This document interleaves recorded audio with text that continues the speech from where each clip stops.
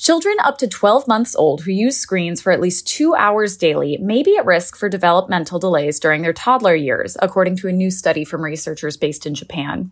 The researchers noted that their work didn't distinguish between educational and entertaining screen time, suggesting it may benefit children to limit screen time as much as possible, even if parents believe they are helping their children learn early. This is Pulse Check. I'm Katherine Ellen Foley.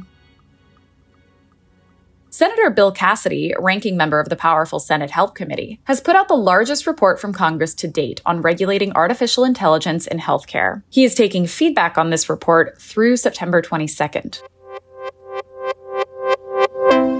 The Center for Medicare and Medicaid Innovation announced a voluntary payment model for hospitals this week that would replace traditional fee-for-service Medicare and Medicaid payments with an annual lump sum. This would allow physicians greater flexibility in providing care for patients, with the goal of controlling unnecessary, expensive care in hospital settings. CMS plans to launch the program with 8 as yet unnamed states in 2026.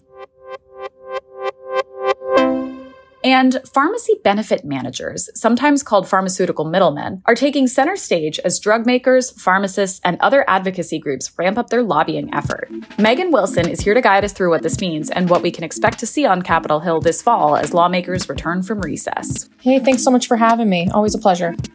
So I understand there's a whole bunch of people who aren't fond of PBMs. What's the deal? So you're right. Let's back up a step. I'm going to talk about what a PBM is as a pharmacy benefit manager, which is they operate in this very complex space where they decide which drugs your insurance plan is going to cover. And they also talk to pharmacies and with drug makers. They get discounts from drug makers to put different medicines on, what's called your insurance formulary, which is the list of drugs your plan covers. And all of these industries have come together to basically lobby Congress super hard this year, asking lawmakers to rein in these PBMs. And where does Capitol Hill sort of stand on all of this? Well, we are in an era of divided government. There's not a lot of things that Republicans and Democrats agree on. However, PBMs, the hearings on this have been wild. Both Democrats and Republicans all want to push policies that sort of impose more transparency, that ban certain business practices that PBMs have. So everyone from drug makers, pharmacists, AARP, which represents older Americans, have sort of lobbied for changes. And Congress so far this year has really been receptive to that. And there's been a lot of momentum behind a lot of these PBM policies.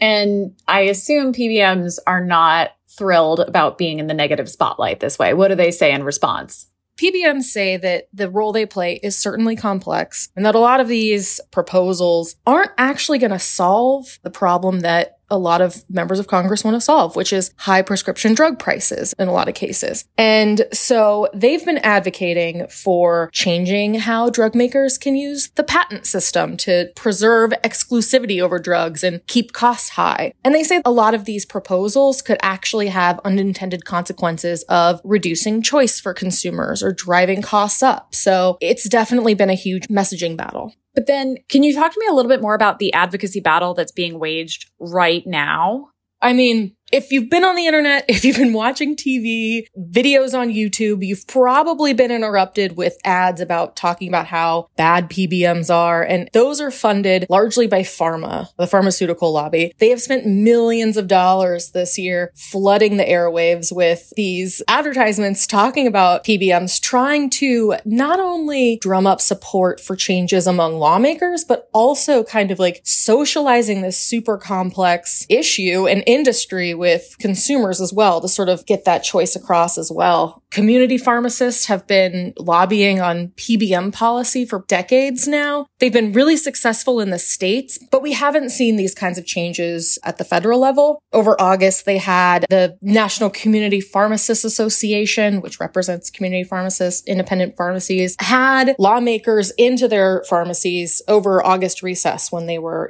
back at home in their home districts, just to sort of talk to them about the issues. So this is really PBM opponents trying to win hearts and minds here. And PBMs are just trying to communicate the value that they think they provide. They hired a former Republican congressman, Ryan Costello. They hired his firm to lobby on his behalf. When he was in Congress, he sat on the Energy and Commerce Committee. So I talked to him and he told me he's talking to a lot of his former colleagues about PBMs and the value that they bring and definitely trying to spread that message. So looking ahead at the calendar, there aren't a ton of legislative days left this year. From your perspective, what do you think is actually going to happen in the federal space given the tight timeline we're working with? That's a great question. The House and the Senate seem to be on kind of different pages. The Senate's moving kind of a little more haltingly. House Republicans have dropped what they hope to be their healthcare package, but the House is going to have a lot of drama with figuring out government spending and will they vote to impeach President Biden. The Senate is acting a little more slowly, more methodically, with the Senate Finance Committee just rolling out proposal after proposal, sort of taking a crack at PBMs. And a couple other committees in the Senate have acted as well, but there's not one, unifying piece of legislation that could move forward. So it still remains to be seen. But I think this is going to be one of those knockdown, drag out year-end battle situations where, we're in December trying to figure out what PBM provision is in or out in the big funding bill. Well, thank you so much for breaking down all of this for us, Megan. A pleasure as always. Thank you so much.